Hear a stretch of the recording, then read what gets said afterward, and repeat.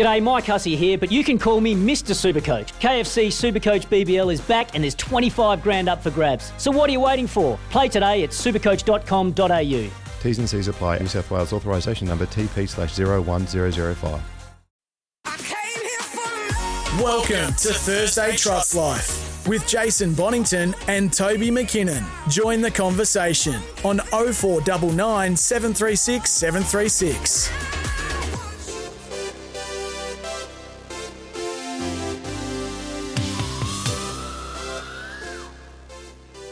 Welcome to a big edition of Trot's Life, and it's a brand new Thursday. It's a little bit of the old and a little bit of the new. I'm calling it Moving Day on Trot's Life, and it's going to be a slightly different structure in the sense it'll be just me from now on. Jason Bonington has other matters he will be dealing with on a Thursday. So I'll be joined each week by Tim O'Connor, and the segment, seeing it's Moving Day, had to be dubbed Teeing Off with Tim. Then we will have, he's down the line there having a chuckle, we will have Mick Guerin on the back nine with Jamie Cockshut as well in the back nine. So we've got a few holes to sink in the back nine the first hour. The show will be moving its focus from the Wednesday with Wombat show, where it's more, I suppose, an industry-based show, and moving our attention to the weekend's main events. And Tim's been on the last 3 or 4 weeks, and teeing off with Tim, I do love the name. Tim, come in, spinner. How are you, mate? Hey, mate, great to be on. I like it too. Let's just hope I don't shank the first shot off the tee. That'd be a bad way to start the new segment, I reckon. Yeah, I reckon if you and I were playing golf, there'd be a lot of trash spoken and not very many good shots. A couple of drinks probably included as well. Yeah, look, great to be on, and this will work well. Hopefully, we'll bring everyone up to speed with any news that's going on, and really set the scene for the weekend in harness racing.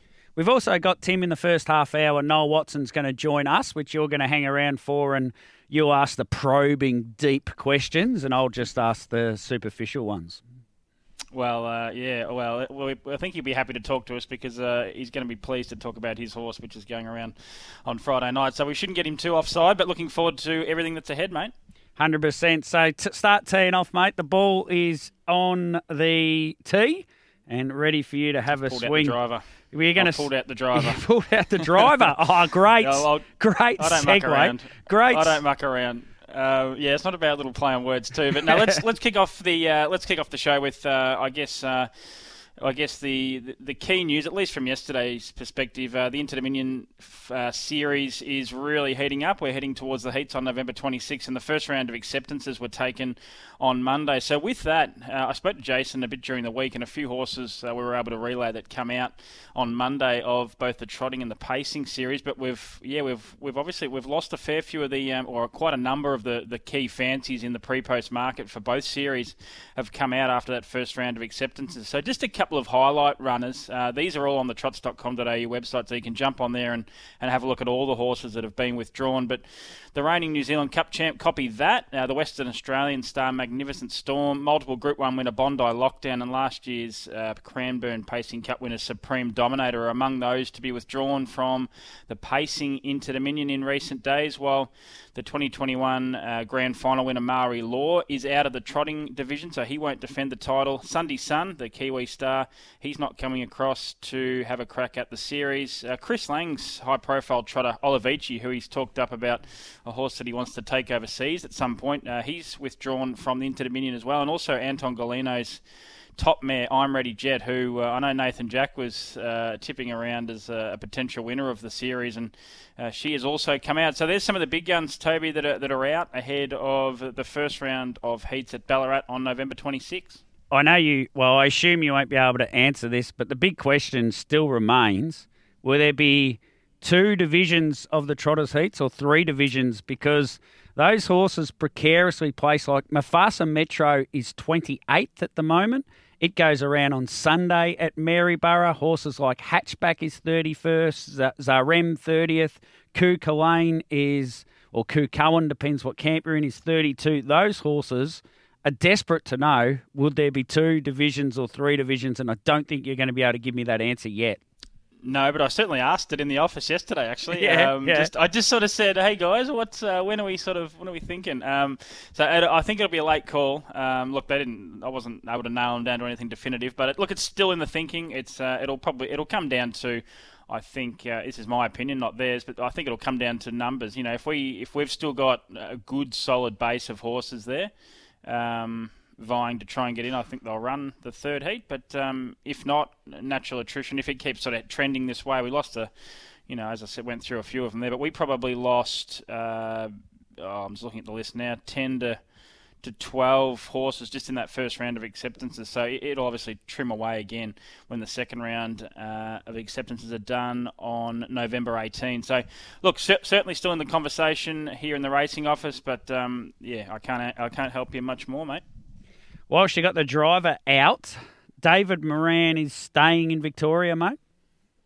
Yeah, the Len Smith Mile is one of the Group 1s, one of 5 Group 1s on the Menangle card on Saturday night. David was down to drive that horse. He's got a great association with Honolulu Bay, having driven him a fair bit through his career. But obviously with Ladies in Red going around at Melton in the Group 1 Queen of the Pacific on Saturday night, he had a decision to make. I think most would have made the one that he's made. He's going to stay in Victoria and drive Ladies in Red in the last leg of the Elizabeth Clark Mares Triple Crown. So that meant a new driver was required for Honolulu Bay in that Group 1, and Amanda Turnbull. I was speaking to Amanda Turnbull will drive Honolulu Bay in that Len Smith Mile. I was chatting to the owner, Bill Anderson, yesterday, and I sort of asked him if he could give us a bit of a scoop there, but he said it was up to a couple of drivers, and they were leaving it with Emma and Clayton, I think, and I checked this morning, and it's Amanda Turnbull, so she'll drive in the Group 1. David Moran's also got a runner on the card at Menangle as well, but he won't be heading up. So he is definitely staying in Victoria, and he'll drive Ladies in Red, unsurprisingly, in the Queen of the Pacific on Saturday night. Don't know if you heard the story from Brian Gath on yesterday's show, mate. In the 1975 Hunter Cup, the driver of Truant Armour was suspended, and Brian Gath's stable hand at the time, just as a joke, went and wrote up on the board, crossed Kevin Thomas's name out and put B. Gath underneath. Right? I didn't hear that. No, well, the trainer thought that it must have been the owner's request to have Brian, and the owner thought it must have been the trainer's, and it just stayed that way. It got listed in the paper, and Brian got the drive, won the race, and it wasn't until after the race, on the dais, they figured out that neither person had actually put Brian on, and it was just his stable hand had written his name down, and that's how he won the 1975 Hunter Cup. Wow. Unbelievable. That's amazing. Well, maybe that's why they call him the Little Master. There's plenty of reasons why they call him the Little Master. Well, that's got to be one of them, surely. Yeah, that's a great story. It was a great little story, actually. We digress. Mate, I got a funny feeling. Ladies in Red has a massive task. We heard from Garrick Knight about Braveview Kelly's gate speed. He thinks it'll cross and lead easily. Mm-hmm. If Ladies in Red has to work over 27.60 and maybe she ends up working to the front, Braveview Kelly's going to have the last drop on her and come up the inside, similar to what Doug's Babe did last week. If she wins this Ladies in Red off the run she had to lift last week to win that race, it will be one of the greatest wins I'll ever see, I reckon, if he can back up and win this. I just don't see how she can do it. I don't know what camp you're in. Yeah, I'm not sure either, and I was chatting to Bill, and I've spoken to David Moran this week as well, prior to Treachery coming out, so that was probably skewed a bit of his comments, but Braveview Kelly certainly holds the key, and I think both David and Bill would say that. I think there's a hope that from them, maybe that they keep the lead with this horse, and then keep Tough Tilly posted. And there's a bit of speed on, and a bit of a war up front, and then maybe Ladies in Red could come with one run, or I don't really know how it's going to pan out. It could all change, but it's so intriguing. She's going to have to. I thought her win the other day, Toby, was one of her best, and I put that to Bill, and he agreed. I know the Group 3 Angelique Club Pace wasn't the highest profile race she's won, but I tell you what, the way she did it and lifted in the last 50, he also thought she was beat, Bill, and so did I, but she lifted and poked her head out, and she's going to need something similar, I think, on Saturday night. I'm not going to rub it in, but it was a great spot to be the judges' box and watch her just lift off the campus from that view up the top there that we get. Now, the Redwood Classic, mate, I've had a quick look at this, and I've narrowed it down. I think there's 12 winning chances, but if the emergency gets a run, it could win as well. So I've narrowed it down pretty well to 12. Yeah, well, good on, well done. I can't do much better. I'm looking at the market here, and it's pretty open. I think Susan is her name. Currently about $3.30 on the market on the tab. Rockin' with Attitude, $4. The Locomotive, $3.80. There, your sort of three key runners in the market. And I'm just going to write a little story for the Maryborough Advertiser shortly, actually, just on Jaden Barker, who's chasing his first Group 1 win with Rockin' with Attitude, been with that horse from day one, and picked up his first group level win the other day, back mid-October, winning at Melton. So it'd be a great story for him. I just had a look up. He has driven in a couple of Group 1 races before in his 500 or thereabouts start career as a driver, but obviously never won one. So it'd be a massive thrill for him to win one of our big Group 1s. And, you know, it's not just any old Group 1. It's one with a lot of history and prestige. So good luck to Jaden Barker. It'd be fantastic to see him win with Rockin' with Attitude, trained by David Miles. And the Derby, I suppose that when Plymouth Chubb galloped with 100 metres to go she pulled the earplugs, it opened this race up a bit, and the draw has done so as well. Cravache Dior was a heat winner, Courage Stride was a heat winner, and Harry Stamper was a heat winner. But I tell you what, she's an open race now. Yeah, Cravache Dior $1.80, Harry Stamper $2.70. So they're your two pronounced favourites. I'm such a fan of Harry Stamper. I love him. I think he'll win the race. Massive respect for Cravache Dior. There's other horses in there. RC Phoenix goes all right. He's going to go around at $34. Chatting to J-Bon last night, and he thought that was a really good place bet at $5 for RC Phoenix to run third in that race. But I'm Harry Stamper. I'm big on Harry Stamper. I'm gonna keep sticking with him. I know he's made mistakes a little bit in the past, but I don't think the other day at Melton was entirely his fault. And I thought he would have run straight past Plymouth Chubb on that occasion. And the run at Kilmore prior to that, when he couldn't slot in and he went forward and then back and then come again and just went down narrowly. I think he's very, very good. I've thought it from day one when a certain professional punter told me to watch the trial of him when he came to Victoria, and I was blown away then, and he hasn't let me down. So I'm keen Harry Stamper at $2.70. Have you got the field right there in front of you? Yep, I've got him here. Yep. We've got. There's to run through it. There's a driver in that race who only has driven trotters in the last 5 months and has a 57% winning strike rate over the last 5 months. Only driven trotters, hasn't driven a pacer. How's that for a statistic? I'm trying to find out. It's a fantastic statistic. Do you want to help me with the name? He's a mate of mine, Anthony Crossland. So he doesn't drive much. He's had 7 drives in the last 5 months for 4 winners, all on trotters. He is, I'm telling you, he's the most underrated driver of trotters in particular going around, Anthony Crossland. Wow. Any danger you could pronounce the name of the horse he's driving? Hephaestus Phoenix. You've done very, very well. Well done. I didn't want to have a go at it. On that note, we're going to cross to an ad break, and then we're going to cross land to Swan Hill, and we'll get Noel Watson up on the other side of the ad break. Hang on there, Tim. I'll let you ask some probing questions after I ask all the nice ones. Welcome back to Trots Life. It is your Thursday edition. It's moving day. Unfortunately, there's a bit of water moving towards Swan Hill, but there's also the focus of harness racing moves to Swan Hill on Friday night, and Noel Watson and Gerard Maloney, they're the faces of the Swan Hill Club, is what I would describe them as. And Noel's on the line. Firstly, Noel, mate, how are you and what are you up to today? Mate, I'm very, very well. We're still hammering away through harness racing, to be quite frank, as you said. We've got the Cup coming up, but we've also picked up Mildura's meeting for Melbourne Cup night because, unfortunately, they're not able to race. So we've, 4 race meetings in about 10 days, so it's full on. Yeah, 100%. You were there on Tuesday night out on the track. I think that was you, wasn't it? Out there working away throughout the night for the at 11 o'clock for 4 horse races. Yeah. Well, we had 12 races, and unfortunately, due to the late notification, as everybody probably understands, the Mildura guys just couldn't arrange transport to get them all down, and that's just the nature of the beast. And Monday was pretty busy, so Monday night was pretty busy. But the track held up fantastic with the amount of rain that we've had.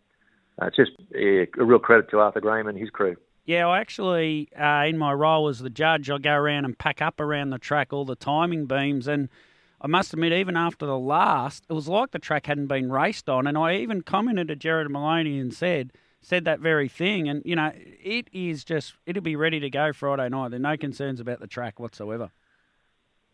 I know, mate, it's lightning fast. Don't worry about that. Well, as you know, if it doesn't rain, we've got to pour water onto it, which is certainly a bit ironic given the thoroughbred track around it is underwater. They scratch their heads when they see the water truck come out.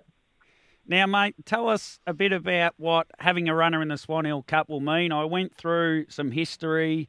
Torrid Saint has run a second in a Swan Hill Mile. Courage Saint ran third in a Swan Hill Mile, which are big races on Cup night, but I couldn't find a runner you've had in recent times anyway in a Swan Hill Cup. I know you won a Naya Cup back in the day, but which was, I think, run at Swan Hill. But to have a runner in a Swan Hill Cup and a real live chance with Torrid Saint must be pretty exciting.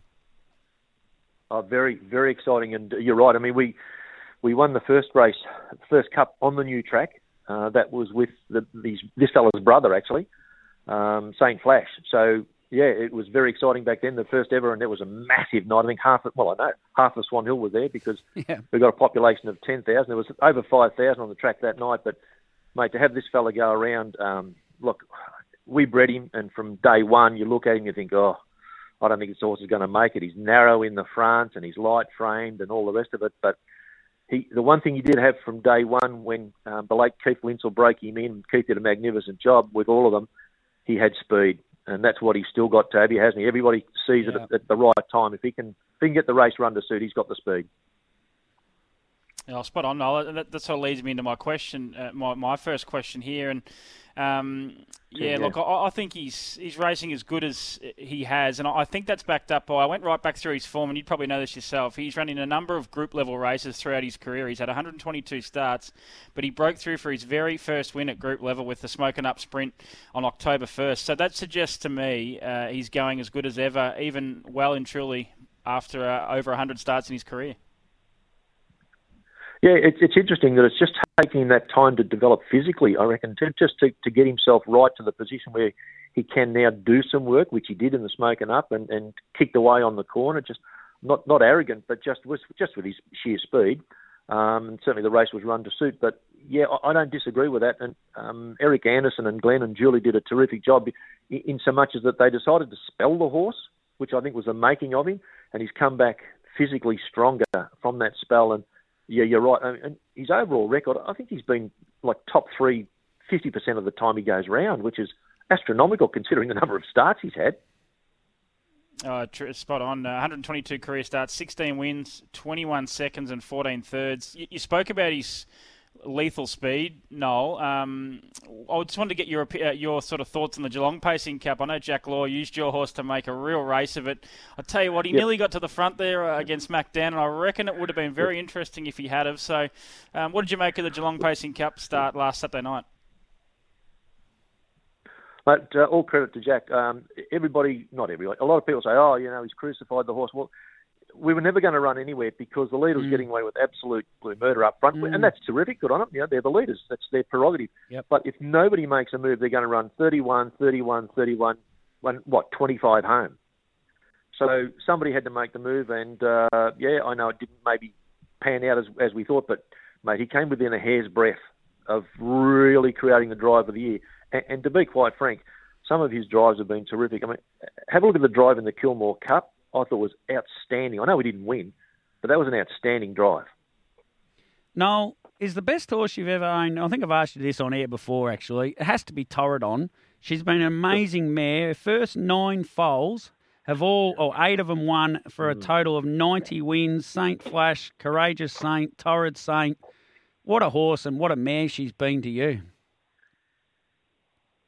Absolutely fantastic. And, I was talking to Dan Malecki at the Trots, and I go back a long time, and he was the one who, I didn't set it up, but he just gave me the phone number to ring to buy the mare because I liked her breeding, really liked her breeding. Yeah. And I just thought she'd be a terrific mare to pick up a couple of it. Mate, who would envisage what she has done? And you know what? You look at her in the paddock, you would swear she's 15 years old. She's in immaculate condition. She loves it. Dr. Greg Anderson, is that who you bought her off? No, can't think of his name. Anyway, sorry, as the owner, but the trainer, was sorry. Lee Everson. Lee Everson would have had her, yeah. Lee, that's it, was Lee. And Lee was fantastic because he really helped us out too, gave us plenty of advice to because we raced her for a little while. I raced her with Greg and Shane Cramp, and they did a terrific job with her as well. So, look, everybody loves a mare that produces, and every now and then you get a little gem, and certainly she's one of them. Absolutely. Mate, what about the Saint name? I think we're pretty obvious what it's about, but tell us about where the Saint name comes from. And then if it's what I think it is, what are your thoughts on Ross Lyon while we've got you? Okay, well, I'll jump into the deep end. Yeah, absolutely. I'm a Saints man. Don't worry about that. It's easy to remember all their flags. It's like one. It's decimal currency and St Kilda's flag, 1966. It all happened at one time. It was busy, but look, I feel really, really bad about the way that the coaching thing's gone. I'll be quite open about it. I wouldn't have put him back in the job, but having said that, he's got the job. And it'll be interesting to see because, mate, it's like horse racing, isn't it? Yep. If you haven't got the cattle, it doesn't matter. Yeah, it doesn't matter. You've got to have the cattle, and that's where the really testing point's going to be. Good luck to him, but next couple of years it won't be too heavenly, I don't think. And are you training any horses yourself, mate? I know you've trained plenty of harness horses over the journey. You've had 34 wins as a trainer, but you've often sent them off to other people once they're fit or something, and you train a few thoroughbreds as well. Yeah. Look, the training side of just with work and footy and all the rest of it that we do up here, we just normally a little pre-train type program, and they go down, or we're going down to Eric or up to Darrell in Queensland, or now Vince Vallalonga's picked up a few. So we just sort of get them rocking and rolling, and then try and distribute them out, because with the tyranny of distances, you'd understand up here, we're 2.5 hours, probably a good 2 hours anyway, from anywhere. So it's a lot of travel. And so, it's a difficult program to get them to that point. But it's got a few gallopers. I'm a licensed gallops trainer as well, so dual licensed, and we had a little bit of luck with Regina down at Moonee Valley a little while back, which has been well documented. But we've got a couple in work, so we'll just plug along while we can. On a club front, Noel, I think one of the blessings to the club's been the training centre at Charlton. There seems like there's nearly a race and a half or two races at every one of your meetings now coming up from Charlton. And, Ryan and Abby Sanderson are coming. Mick Gadsden's coming with horses. Greg Norman's coming with horses. Ash Markham works on the track. That sort of training centre at Charlton has become more of a regional training centre for Swan Hill, Maryborough and other places as well. Oh, absolutely it has, and we've acknowledged that quite openly. Yeah. And in fact embraced it. We're trying to run heats and all sorts of things just to maintain that link. And as you say, there's some discussions going on with another club at the moment that we might be able to run, some heats and finals into another bigger club, just based around that sort of area. And you're right, it's absolutely fantastic. And I mean, even of late, trainers like David Murphy have been very, very supportive. It's a long way for David Murphy, but and we dip our lid to him and Michael Bellman, etc. But they've taken the time and the effort to come up. The good thing is they've been winning races, which is fantastic. And I mean, they're just great harness racing people. So we really do appreciate the support and our normal base, which is obviously here in Mildura and Chuka, etc. It's been stretched a bit. Yep. But Mildura, again, they've got some difficulties up there at the moment, which they are working through, and we're trying to support them. But they're very good supporters too. But going back to your original point, that Charlton base has certainly been a boon for everybody, I would suggest. 100%. Noel, thanks so much for coming on, mate. I think we're going to have you on Trots Vision as well, so I enjoy doing a bit with you on Trots Vision tomorrow night for the 3SH Swan Hill Pacing Cup. Good on you, boys. Thanks, Tim. Thanks, Toby. Thanks, Noel. Thank you, Noel. Cheers. Let's get to the news, and thanks again to Noel and Tim O'Connor, who the boys have dropped off the line now. So thanks to those gentlemen, in particular Tim, who's going to come on every week. He'll do the first half an hour, I think, and he'll tee off in the first 15 minutes with some news. And then hopefully he can put a few on the green with our first guest as well. We're a little bit late for the news, but that's okay. We'll get to the news. We'll come back the other side, and we're going to catch up with a couple of tips from Darren Carroll, who joined Gareth Hall this morning on Giddy Up. You're listening to Thursday Trots Life with Jason Bonington and Toby McKinnon. No Jason Bonington today, and he generally won't be on Thursdays going forward. It's a bit of a new and old edition of Trot's Life. It's called Moving Day now, and I've just dubbed it that. It hasn't been really ticked off by anyone. I'm just rolling with it. Tim O'Connor will join me each week, as we just did. We'll also have Mick Guerin in the back nine, along with Jamie Cockshut, covering off New Zealand and Tassie racing. And in the meantime, we will generally turn our focus and our attention, we'll move our attention towards the weekend. Probably really should have Mitch Sidebottom for moving day, but we don't. He may sometimes. Darren Carroll, though, my good mate Darren, and he's an absolute astute judge and tipped a lot of winners on Giddy Up with Gareth Hall, and he was on this morning. And to save Darren coming back on and giving another set of saying the same tips again, we'll catch up with Gareth and Darren on Giddy Up this morning. Then we'll take a break and we'll come back with Cam Brown from Harness Racing Australia. There's been an announcement in recent times about a couple of slight changes to the handicapping system, in particular with 3-year-olds. And it's blowing up a bit on Twitter, and sometimes I feel like I'm the only one that's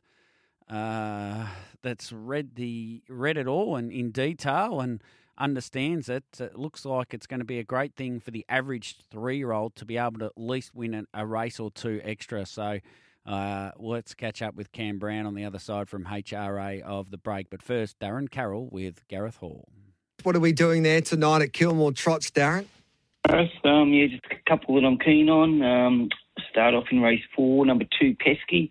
I really liked its last start where it sat parked and got home in 56-1 and only went down by a lip at Maryborough. So if it repeats that effort, I really, really think it's hard to beat tonight. It's drawn 2, so the Rio Rock in the pole can do a few things wrong early, so it'd be an absolute bonus if we found the front. If we did, then it'd be really, really hard to beat. So it's going to be around about the $3 mark, maybe a touch more. So I like race 4, number 2, Pesky, to start our night off. And then race 10, number 5, Baxter. This horse just loves the standing start. There's no front row because that's been scratched, so effectively starts off 10 metres now. It's the best stand horse in the race. It's the best horse in the race, and it's got Chris Elford aboard, so ticks a lot of boxes. So hoping to get out to about even money at jump time, and I think it's a really good bet. Race 10, number 5, Baxter. So race 4, number 2, race 5, number 10, our 2 plays at Kilmore. Good on you, mate. Race 10, number 5, Gary. Oh, sorry, race 10. I've lost the plot today. Race 10, number 5, Baxter. All right, mate, That's good luck. Mate. Hopefully Alpha can weave some magic. Yeah. There we go. There's Darren Carroll there. Race 4, number 2, and race 10, number 5 at Penrith. You're listening to Thursday Trots Life with Jason Bonington and Toby McKinnon.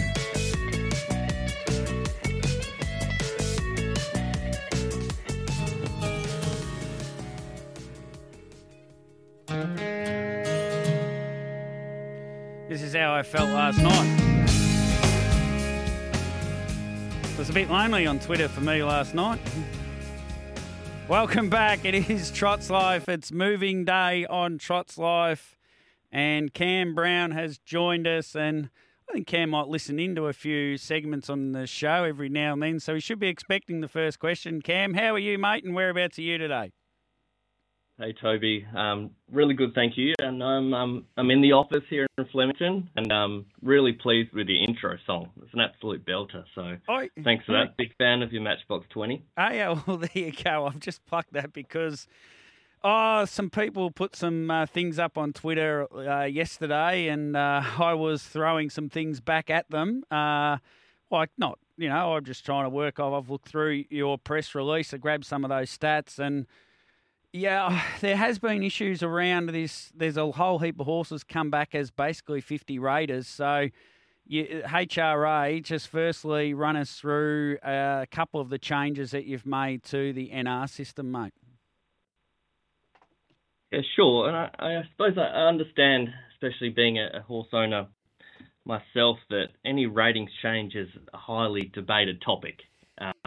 Yep. And we're not going to get it right all the time. However, since the system came in in 2019, we've been really thrilled with the way it's going. And it's often difficult to separate conjecture from fact. But look, we are really thrilled with the way that the numbers are looking from a wagering perspective, from a competitive racing perspective, and from, importantly, an individual winner's perspective. So it's great, and we're going to get the end-of-year statistics shortly through to end of December 2022. But our 2021 statistics were just brilliant, with almost record highs in terms of individual starters, races, winners, total starts, average starts per horse, and average prize money. Long way to answer your question, Toby. Yep. But each of the states involved with the rating system, we'll get together 4 times a year, and the RRT is represented by members of the 5 states and the racing managers from the 5 states. They workshop ideas and proposals as to how to improve the system, and they consult with their members of their state participants as well, as to ideas as to how we can make the system better. So, look, we got together 6 months ago, and it was clear consensus from the group that the transition from 2 to 3 was really affecting the system from a competitive racing perspective, and wasn't allowing states to program as best as they could at the 2 and 3-year-old level. And they proposed the changes which were approved a few weeks ago, that were presented last week as on harness.org.au. Yeah, I think that's the key point here, and to put it in AFL, sort of language, as an analogy, you get all the coaches of the sides in before you make a change to the rules. And if the coaches all say, well, this is what we want and this is what we think, then HRA, which is like AFL, say, well, if that's what you guys want, yep, the statistics support it, let's change the rules in that fashion. So it's the coaches who then are getting the information from, representing the clubs in that example. Say the state racing managers represent the states and say, this is the changes we think that should happen, and HRA implement them. Was that a fair analogy? I think we've lost him. You there, mate? Oh, no, absolutely. And as I said off the top, it's important to separate opinion from fact. And yeah, I'm with you. Hello? Toby, I was saying off the top, it's important to separate opinion from fact, and what the RRT does is carefully analyse all the data across the system in order to come up with the decisions that they've made. Yeah, very good. The phone lines have been a bit of an issue here at SEN for some time, mate. But now let's go through some examples, and the main one that's contentious, I suppose, that people are talking about, and maybe you can quickly actually summarise how horses are reclassified from a 2-year-old to a 3-year-old, if you want to just quickly explain how that's going to happen going forward. Yeah, sure. As it stands, 2-year-olds start at 35, and then they progress upon turning 3 to essentially 50. In the last couple of years, we actually had 94% of the 2-year-olds when they turned 3 progress to 50. So they simply, in the main, got a 15% bump at 2 to when they turned 3. This change will see all 2-year-olds start at 50. And of course, when the 2-year-olds run against the older horses, Toby, they'll receive a discount for when they race against the older horses. So in terms of competitiveness for the 2-year-olds, there's not a lot of change to the 2-year-old racing system. Yeah. In the main, 2-year-olds will continue to race 2-year-olds, and if they race the older horses, they'll get an appropriate discount to help them along for when they race against the more experienced horses.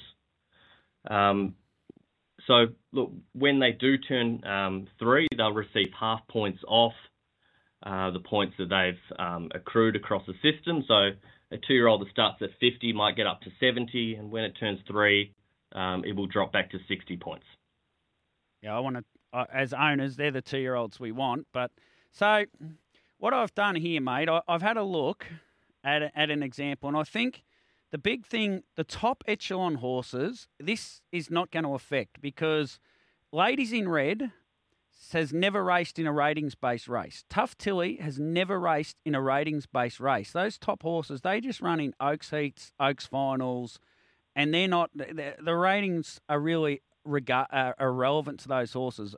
My brother's little mare, Moments Like These, who you'd be familiar with, she's had 41 starts. Only 6 times she's been in a ratings-based race, and interestingly, she's won 4 of those.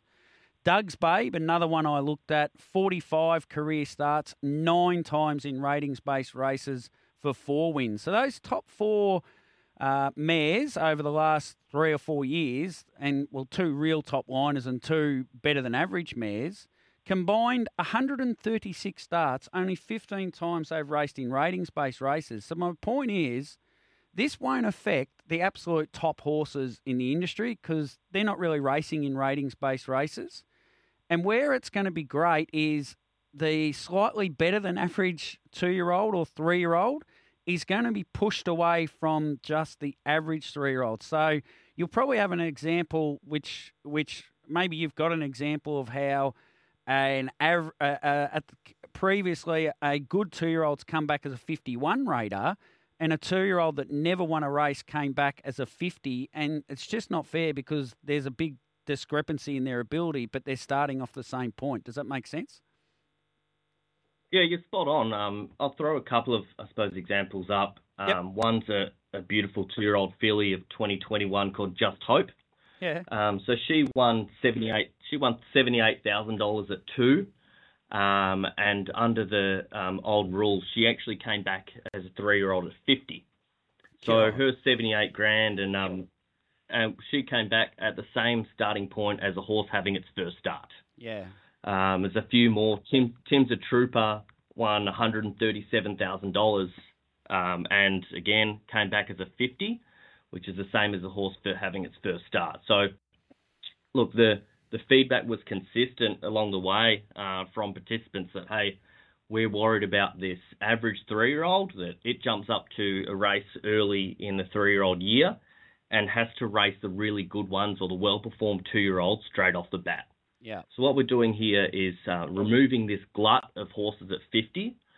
We're pushing up these horses that had really good 2-year-old careers, not to free-for-all level, but a few points up the line. Yeah. And this will help horses that were average performed at 2 or didn't race at 2 at all, that they can jump into a race as a 3-year-old that's really winnable. And we'll make that bottom level, that 50 to 55 to 58, a lot easier for these average 3-year-olds than ever before. Yeah, so, for example, Just Hope comes back as a 55 or a 56, and a 3-year-old that mightn't be anywhere near as good as Just Hope, it might win its first start somewhere in January or February and goes to a 54. So that horse then doesn't have to even race Just Hope twice. It could meet Just Hope twice in a row where it won as a 51 or as a 50 and went to a 54. Then it beats Just Hope again and Just Hope goes to a 58. So that horse doesn't even have to race a horse like Just Hope at all. It can win its first start and then it's even got a chance to win its second one without meeting the horses like Just Hope, which I think that average 3-year-old is going to benefit a lot. And I think that's the main point of the whole reclassification is right there.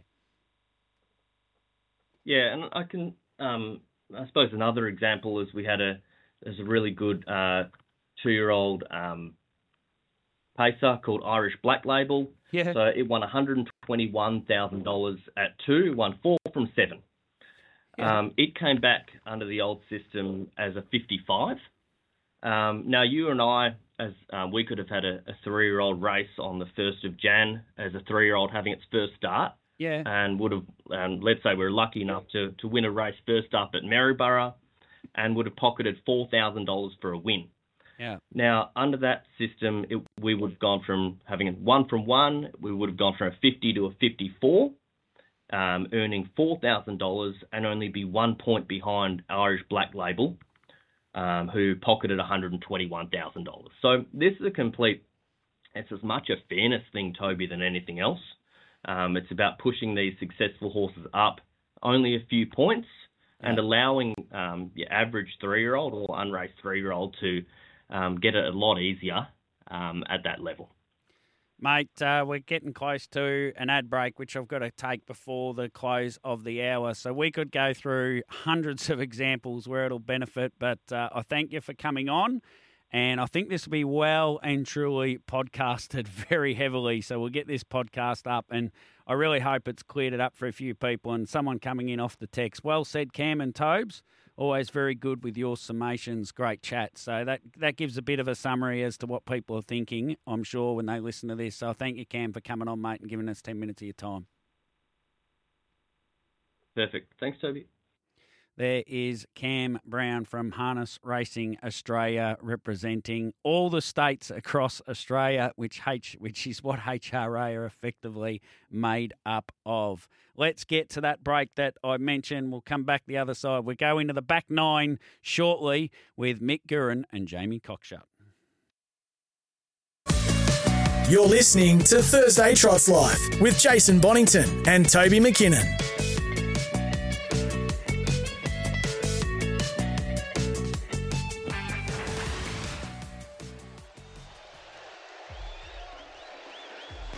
Thank you, everyone. Oh, that's not for me. Sorry. It's Trots Life. It's Toby McKinnon. No more J-Bon in general on a Thursday. We still have Billy and Joel, people with 2 first names. They say that you've got to be careful of them. Mick Guerin in the second hour. Also, we will have in the back nine on moving day, Jamie Cockshut and Charlie Castles, a young man who has his second runner as a trainer. We've seen plenty of him as a driver in Tas Racing. That'll make up our second hour. I see Sooty Hunt's tagged me in something on Twitter, so God help us what that could be. Let's get to the 12 o'clock news. We'll come back with Mick Guerin. There's so much happening in NZ land. We may need a little bit longer than usual, but I don't know if we're going to have it because we've got a big jam-packed second hour coming up.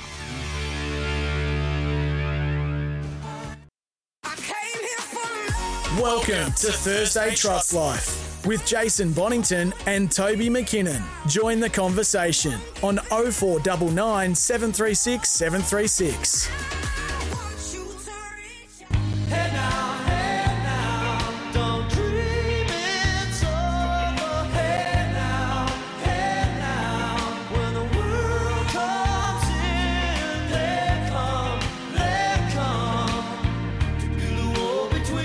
Welcome back to Trots Life.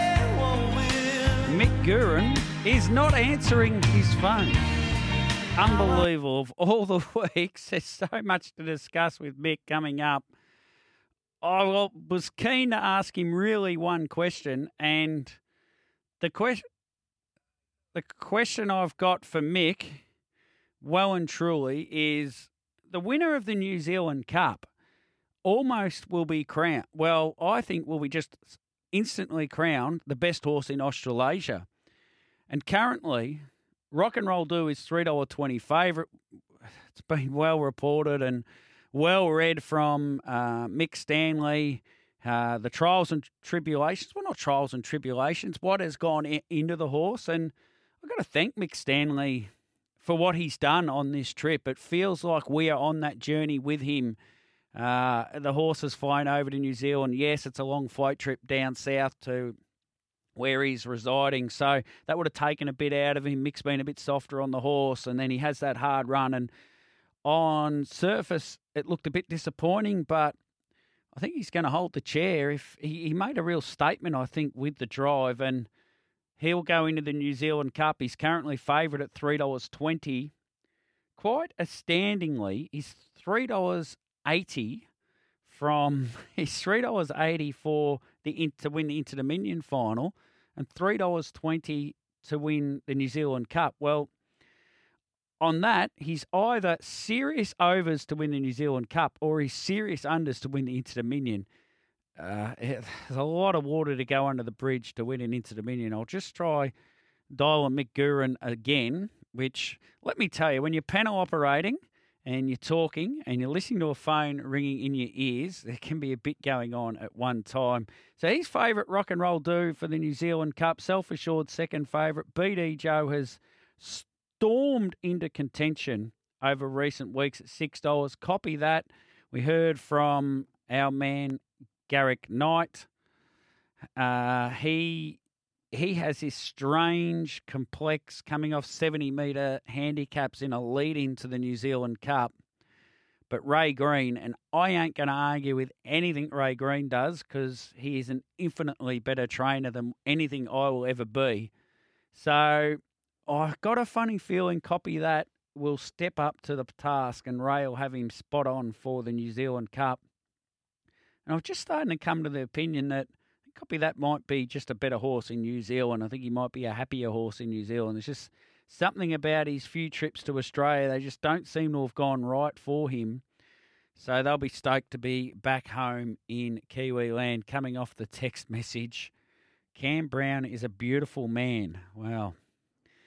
I'll be checking who that number is. I haven't put their name on there, and I can pass that on to Cam.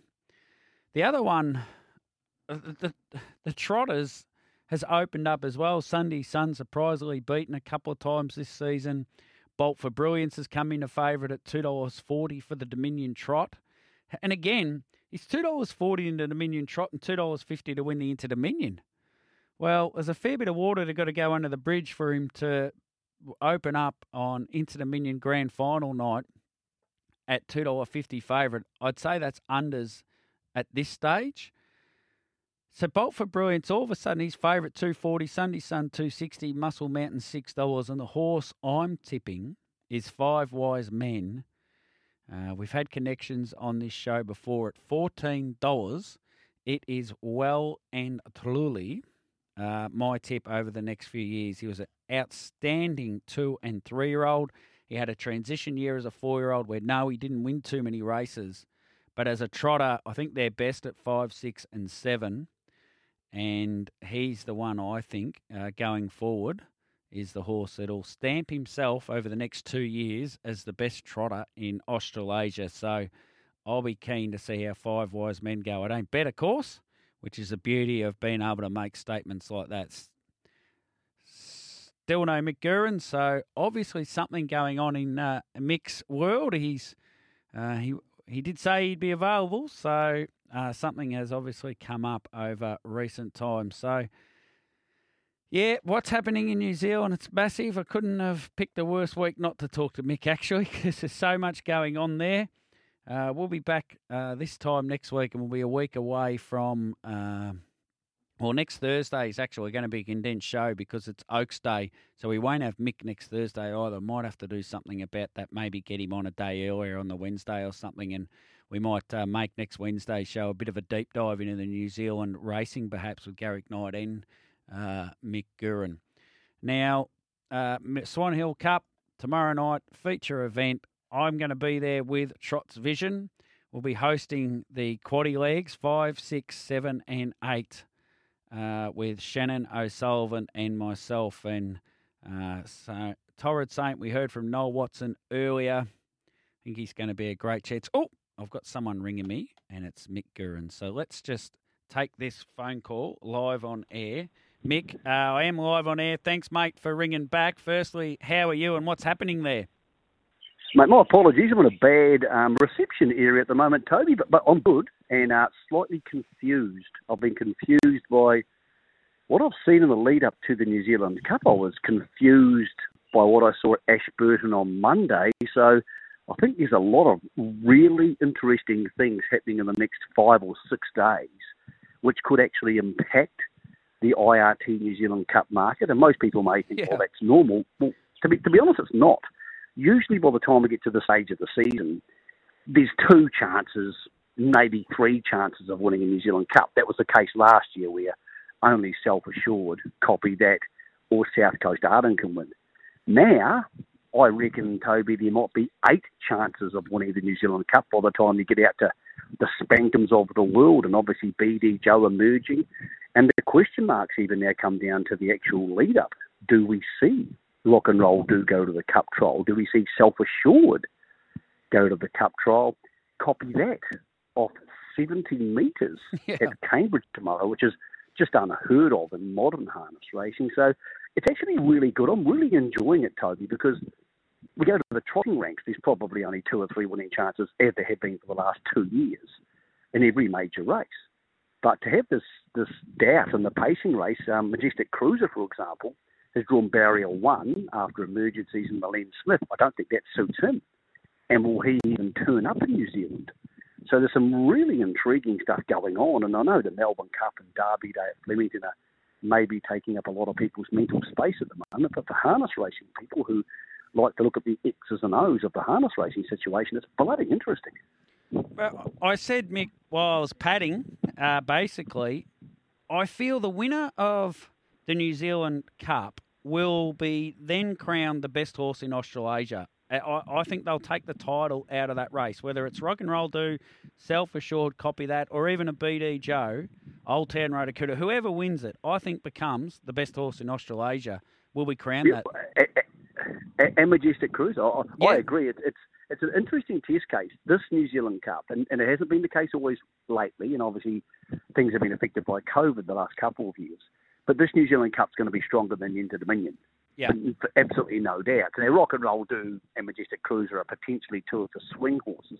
I've got an update for the SEN listeners, and this is the first time you'll be hearing this. I only found out an hour ago. There was supposed to be a flight from Christchurch to Auckland after the Cup Carnival.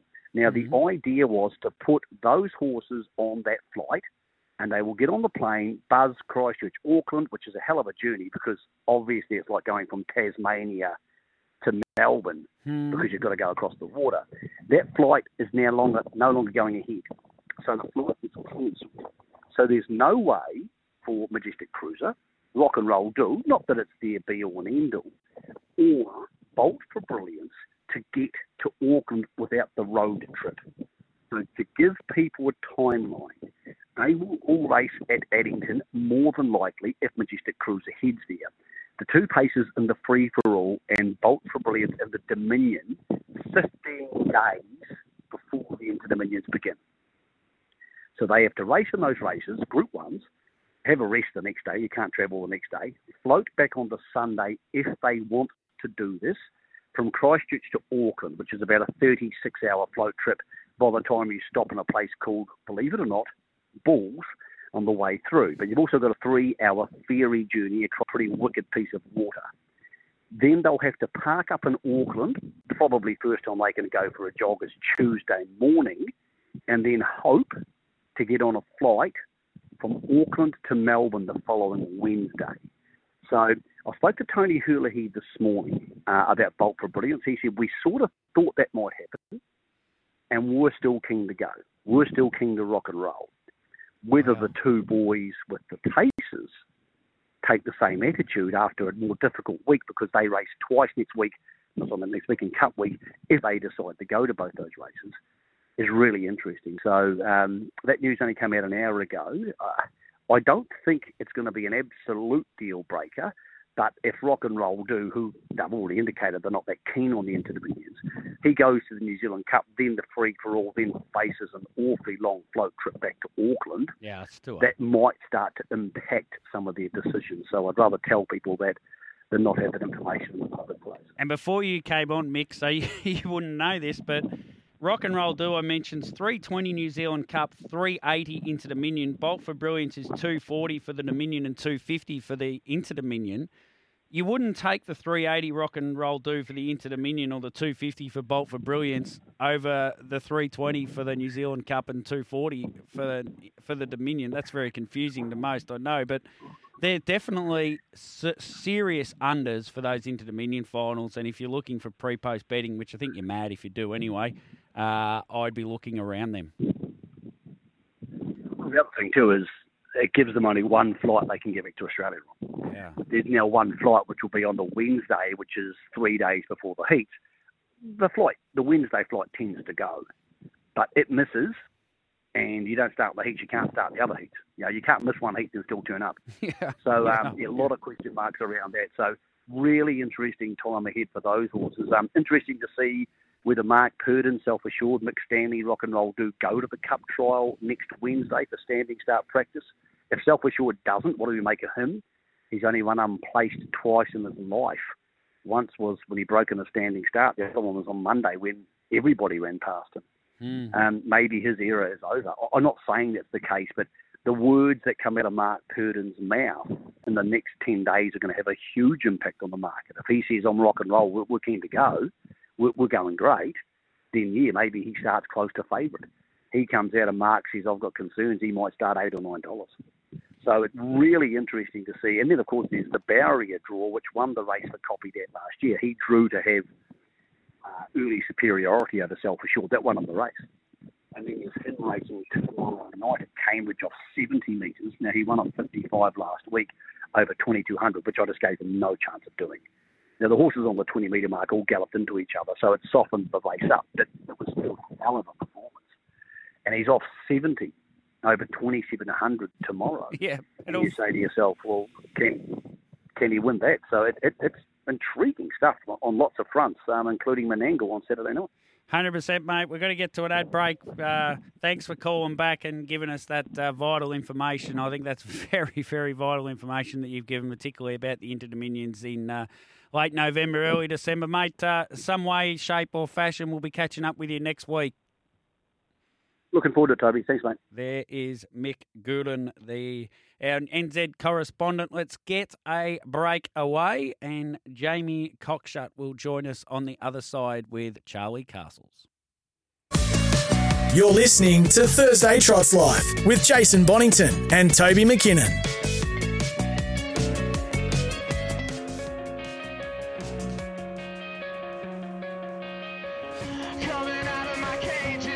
Welcome back to Trots Life.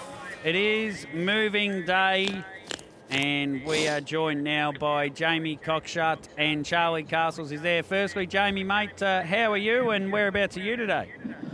Oh, just relaxing, mate. Just about to start work, mate. But I thought I'd have a bit of a chat to you and the listeners for for a half hour, mate, before I get stuck into it.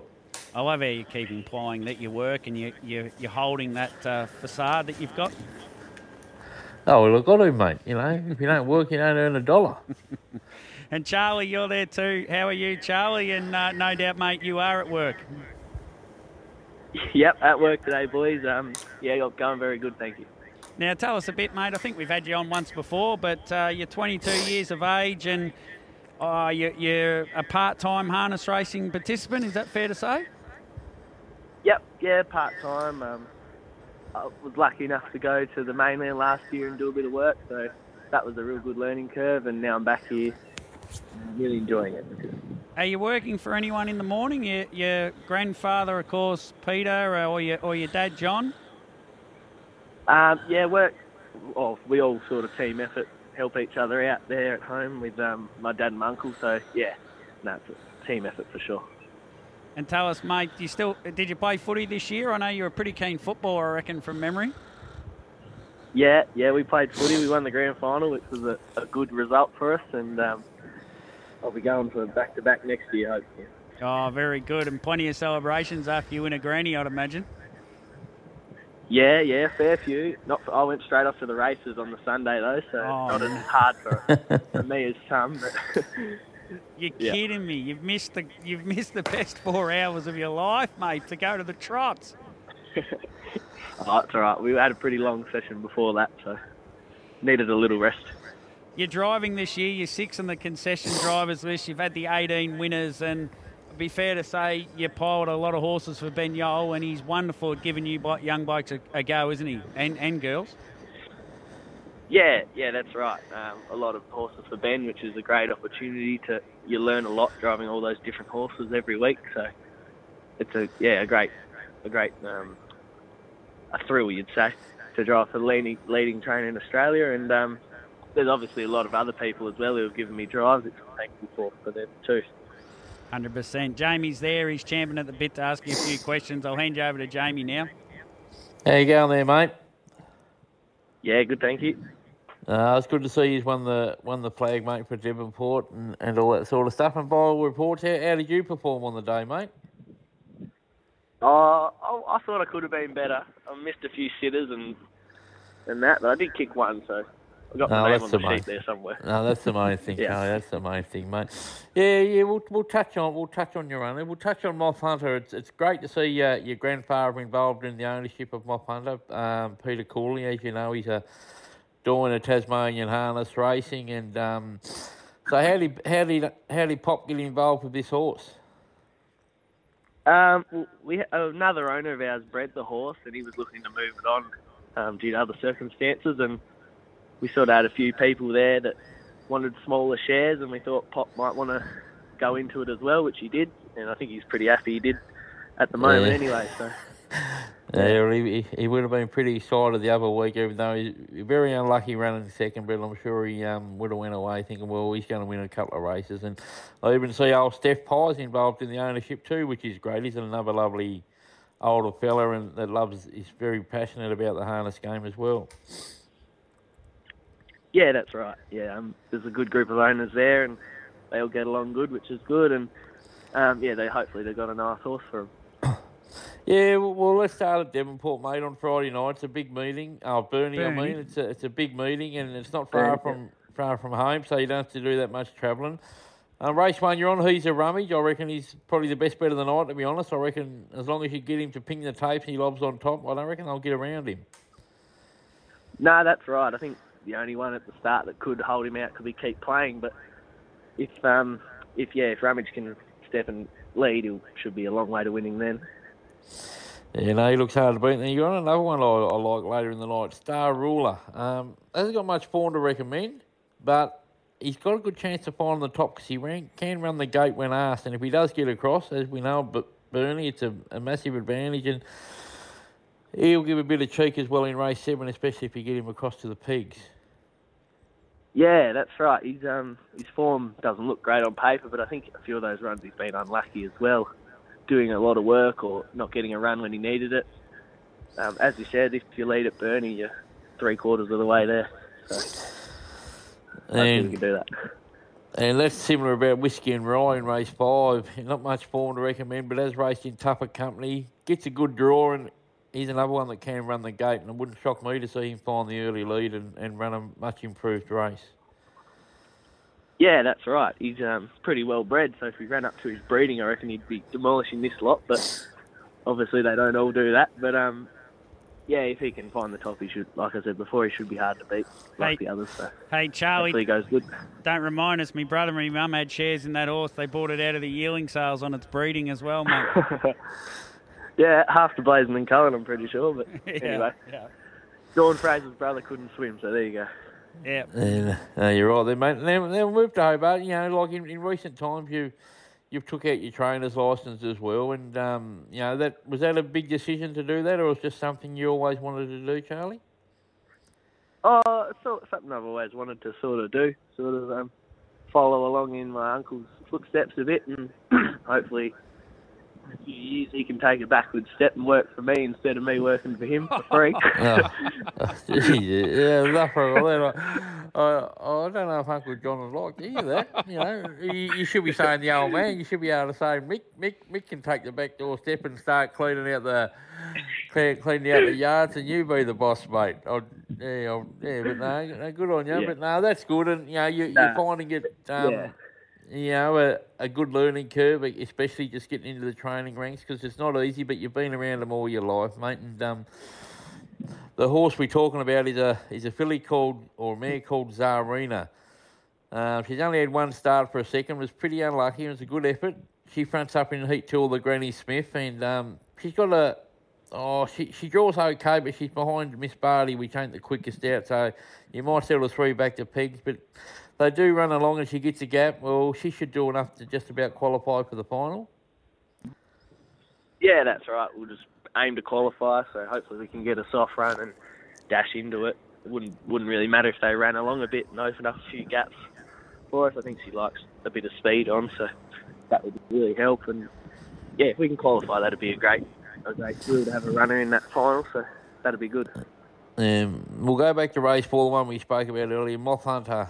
Very unlucky on debut. He was looking for runs everywhere, just couldn't get one. You got a late gap and flashed home. Very unlucky not to win. Drawn 4, probably your main danger's drawn inside a horse first up for Rowan Hadley called Bridwood Charlie, who's trialled okay and very well related, being a half to Bridwood Bella, who was a standout juvenile a couple of seasons ago. So I'm not sure about the gate speed of Bridwood Charlie, but if Moth Hunter's up on pace, well, geez, he's going to take a lot of holding out. Yeah, that's right. She was a bit green and erratic at her first start. She sort of wouldn't score up right into a position, and she was a bit rough and tumble throughout the race. So we decided to take a soft run with her there after that. And just give her one shot at them, but hopefully she's with iron them out and she can score up nice, and we'll probably just roll forward and see what happens from there. But yeah, she's got a good bit of toe when you ask her, so hopefully it works out to use that. So, out of all the ones we've just spoken about, mate, at Burley and Hobart, which is your best chance to get a winner or two on over the weekend? I think Moth Hunter, obviously, that first run was pretty good, and Bridwood Charlie's an obvious danger, but if we can get the right run, I think we can be quick enough to dash over it.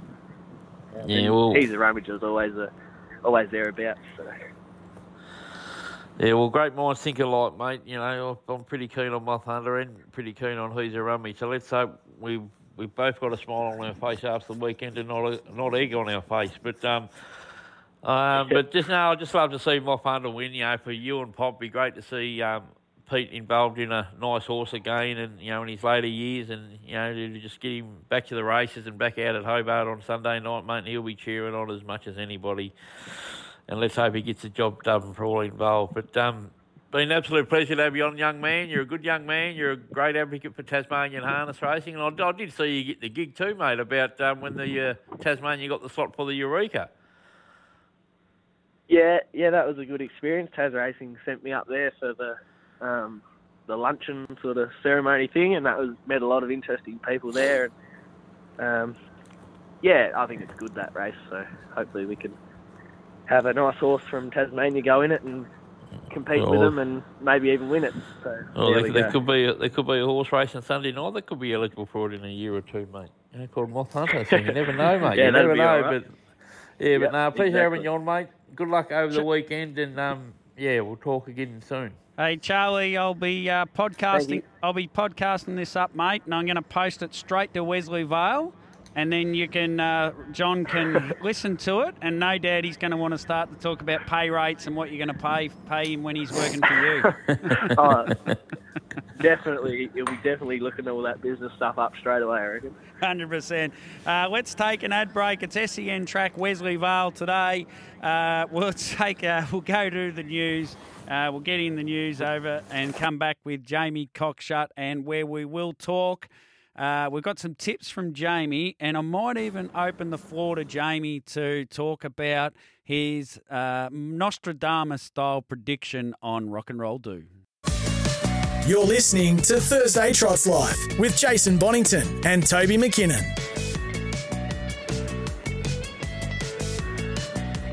No Jason Bonington today. We are in the back nine. It's now called Moving Day on Thursdays, and Jamie Cockshut is there. Jamie, you must be pretty proud of your prediction 5 months ago that Rock and Roll Do is going to be the best horse in Australasia over the next 12 months. It was no one else suggested him. No one else even said him or thought about him, I don't reckon. I don't know what it was, but you are now lining him up into a New Zealand Cup, and you are driving that bandwagon. Oh, yeah, it's good to see. I'm glad to see Mick took him over there, and he was very brave on Monday in the Ashburton race, and, you know, he missed away, and he sat parked, and, you know, he didn't shirk the task, mate, and that'll just tune him up perfectly for the second Tuesday in November at Addington, and he was always a good horse, mate. Like, everybody got caught up in the Bondi lockdown, and you know, there might have been another one, but you got to remember, Bondi lockdown, he had so many hard runs in that season. Yeah. And horses just can't do that, and like, I don't like saying it, but you know, it's probably caught up with him in the last 6 months that he hasn't been able to dominate, because it's bloody hard. And Rock and Roll Do was in all them same races, just just learning what it's all about, but still putting in big efforts, running sensational times and just doing things wrong. And I thought, well, if there was improvement in him one day, he could take the next step and, and God bless he has. And let's just hope he can keep going and win that New Zealand Cup. And even though I prefer him in the Inter-Dominion, because I backed him at $51 in the Inter-Dominion, but I don't like your chances. Yeah, I don't think I'm going to get a run for my money, but that's I don't really care about that. I just like to see Mick Stanley win a New Zealand Cup because he's one of the good guys in the industry, passionate about not only downfall with him, he's a Collingwood supporter, but no, it'd be great to see him salute on the second Tuesday in November over at Addington, mate. And he's a horse that will do it, and he should be favourite. He is. And as long as he steps and just has no bad luck, and I don't see how they beat him, Toby, to be honest. Fair enough, mate. Now, your tips, you've got a number of tips here across Burnie and Hobart, so rock and roll, mate. We'll start at Burnie. It's a tight track, as we all know, and being up front is a massive advantage. And as we just mentioned, talking to Charlie, race 1, number 3, he's a rummage. He goes well around here. He pings the tapes. The only horse that could hold him out is the one Charlie mentioned, Keep Playing, but I reckon he's a rummage. He'll still get the job done in the first. Over to race 4, which is the feature of the night. It's a good race too. Some nice horses in this. But number 2, Rockin' a Hard Place. He's a tough old bugger. And if he lobs on top, they're going to have their work cut out getting around him. And he'll be $6 or $7 in that race. Race 6, number 1, Christian Major. Gets his chance to get back into the winners list from the pole. He usually steps. And if he lobs on top, he's another one that they'll struggle to get around. And a couple of odds. Race 3, number 5, On My Oath.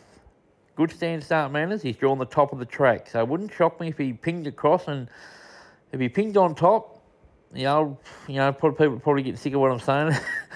Pinged on top, he'll give plenty of cheek at around $12 or $14. And race 7, number 6, Ultimate Me. This is a mobile race, so he's going to get a soft run in behind him. He's got no form. He's racing terrible to be honest. But if you're behind the leader or 3 pegs, and a bit of a gap comes, don't be surprised to see him hit the line good at, probably $15 or $16 in the 7th of the night. Hobart Sunday? Yeah, it's a good meeting at Hobart. It's the second round of heats for the 3 and 4-year-old sire stakes in Tasmania. Race 2, number 2, Rockin' Overtime. No form, but he finds the right race, gets the right draw. Ricky Duggan jumps back on.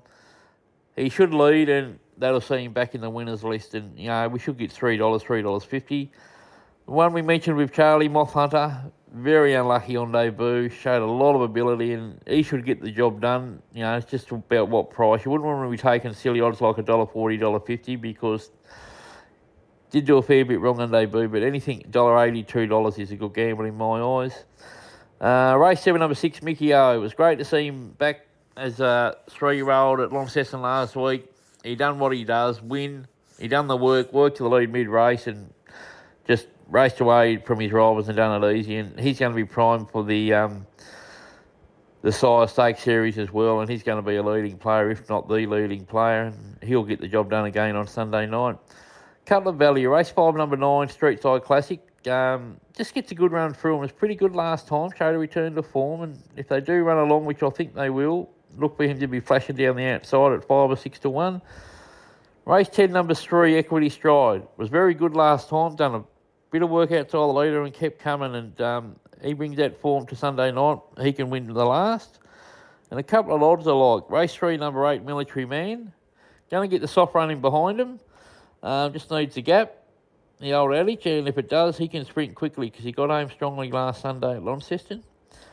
Race 6, number 4, Carroll's Judge. This is a very competitive heat of the size. Todd Rattray's got 5 in it.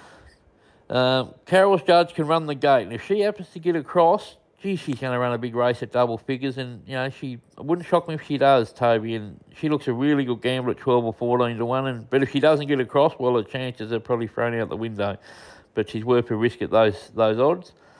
We'll go quaddie, pretty early legs will go wide because it's pretty thin at the end of the card. First leg will go 3, 6, 7, 8, 9, 10. Third leg 2, 3, 4, 6, 7, 8, 9. Third leg 6 only. Last leg 4 only. $42 gives 100% of the dividend.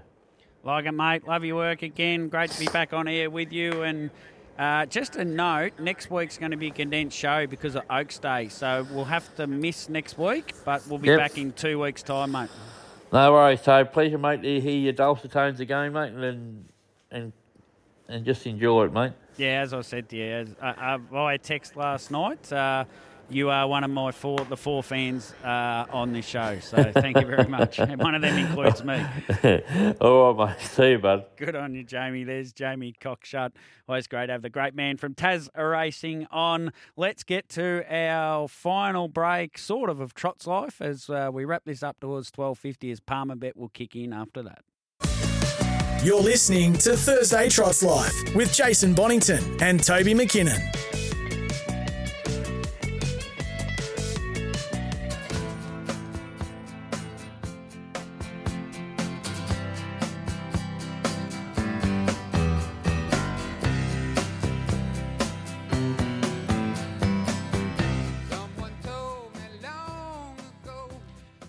Welcome back.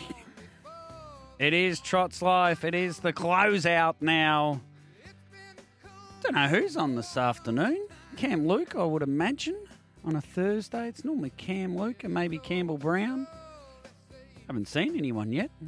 Thanks to our guests today. Love teeing off with Tim O'Connor. I've still got that clip where his shower's leaking. Love it. Yeah, great teeing off with Tim on moving day here with Trots Life. Also, Cam Brown from HRA. I know it's a bit more of an industry-focused one, but she was red hot on Twitter last night. I think it'll be a very highly downloaded podcast when that one goes up. And hopefully it clarified a few things for a few people. Also, Mick Gurin, who got back to us. And a big thank you to Johnny Turner. I didn't notice. Johnny must have been listening. Sent me a private DM on Twitter. Ring me, old boy. Unfortunately, I hadn't seen it. Otherwise, I would have, Johnny. So thank you for that, mate. And great to know that you were listening. Hope you heard me clipping Garrick the other day too on your behalf, which we always love to do. Great man, Garrick. And got a few ideas around next Wednesday. We might really deep dive into New Zealand racing. We'll have Garrick on, maybe an extended chat with Garrick. Might hold him over the news or something. And maybe even Mick Gurin or a Johnny Turner or someone as well. Let me think about that. Also, thanks, Tas Racing, Jamie Cockshut. Always great to be back chatting with Jamie. And I wanted to highlight that point on Rock and Roll Dudes. It just shows what a good judge of horses he really is. And Tassie Racing's going really well at the moment. I don't care what anyone says. They're different. They're unique. Yep, Ben Yole has a lot of horses going around. But does it really matter the names of the trainers of the other horses in a race? Whether they're 10 different names or they're 9 the same name? Doesn't matter. You just got your own horse in the race and you worry about your own horse, don't you? I don't think it matters. It's irrelevant. Anyway, maybe I'm a little bit different. Hang on. Everyone says I'm a lot different, so I'll take a little bit different because that's better than a lot different. It's been Trots Life for your Wednesday and Thursday with Toby. Tomorrow it goes back to J Bon. I assume he'll be chatting with Dan Malecki. They'll look at Melton on Saturday night. Massive card of racing. Highlight the Queen of the Pacific. It is a not-to-be-missed race. I think we may see one of the defining efforts in harness racing over the last decade. For Ladies in Red to back up off what she did last week would be absolutely amazing. I don't care. Regardless of the field. I think Bravely Kelly's a very nice mare. And I think she's going to give her a real run for winning this race. And the race is going to be on Bravely Kelly's racket, really. Leads. Does she hand up to Ladies in Red? If she comes, she may do, and then try and out-ping her like Doug's Babe did. If she can find in the depths of her body to lift again Ladies in Red at the top of the straight, this could be an absolute classic, the Queen of the Pacific. I can't wait for it. It's Trots Live for your Thursday edition. It's been moving day, and now we'll move to a break and come back with the Palmer Bet section and lead on.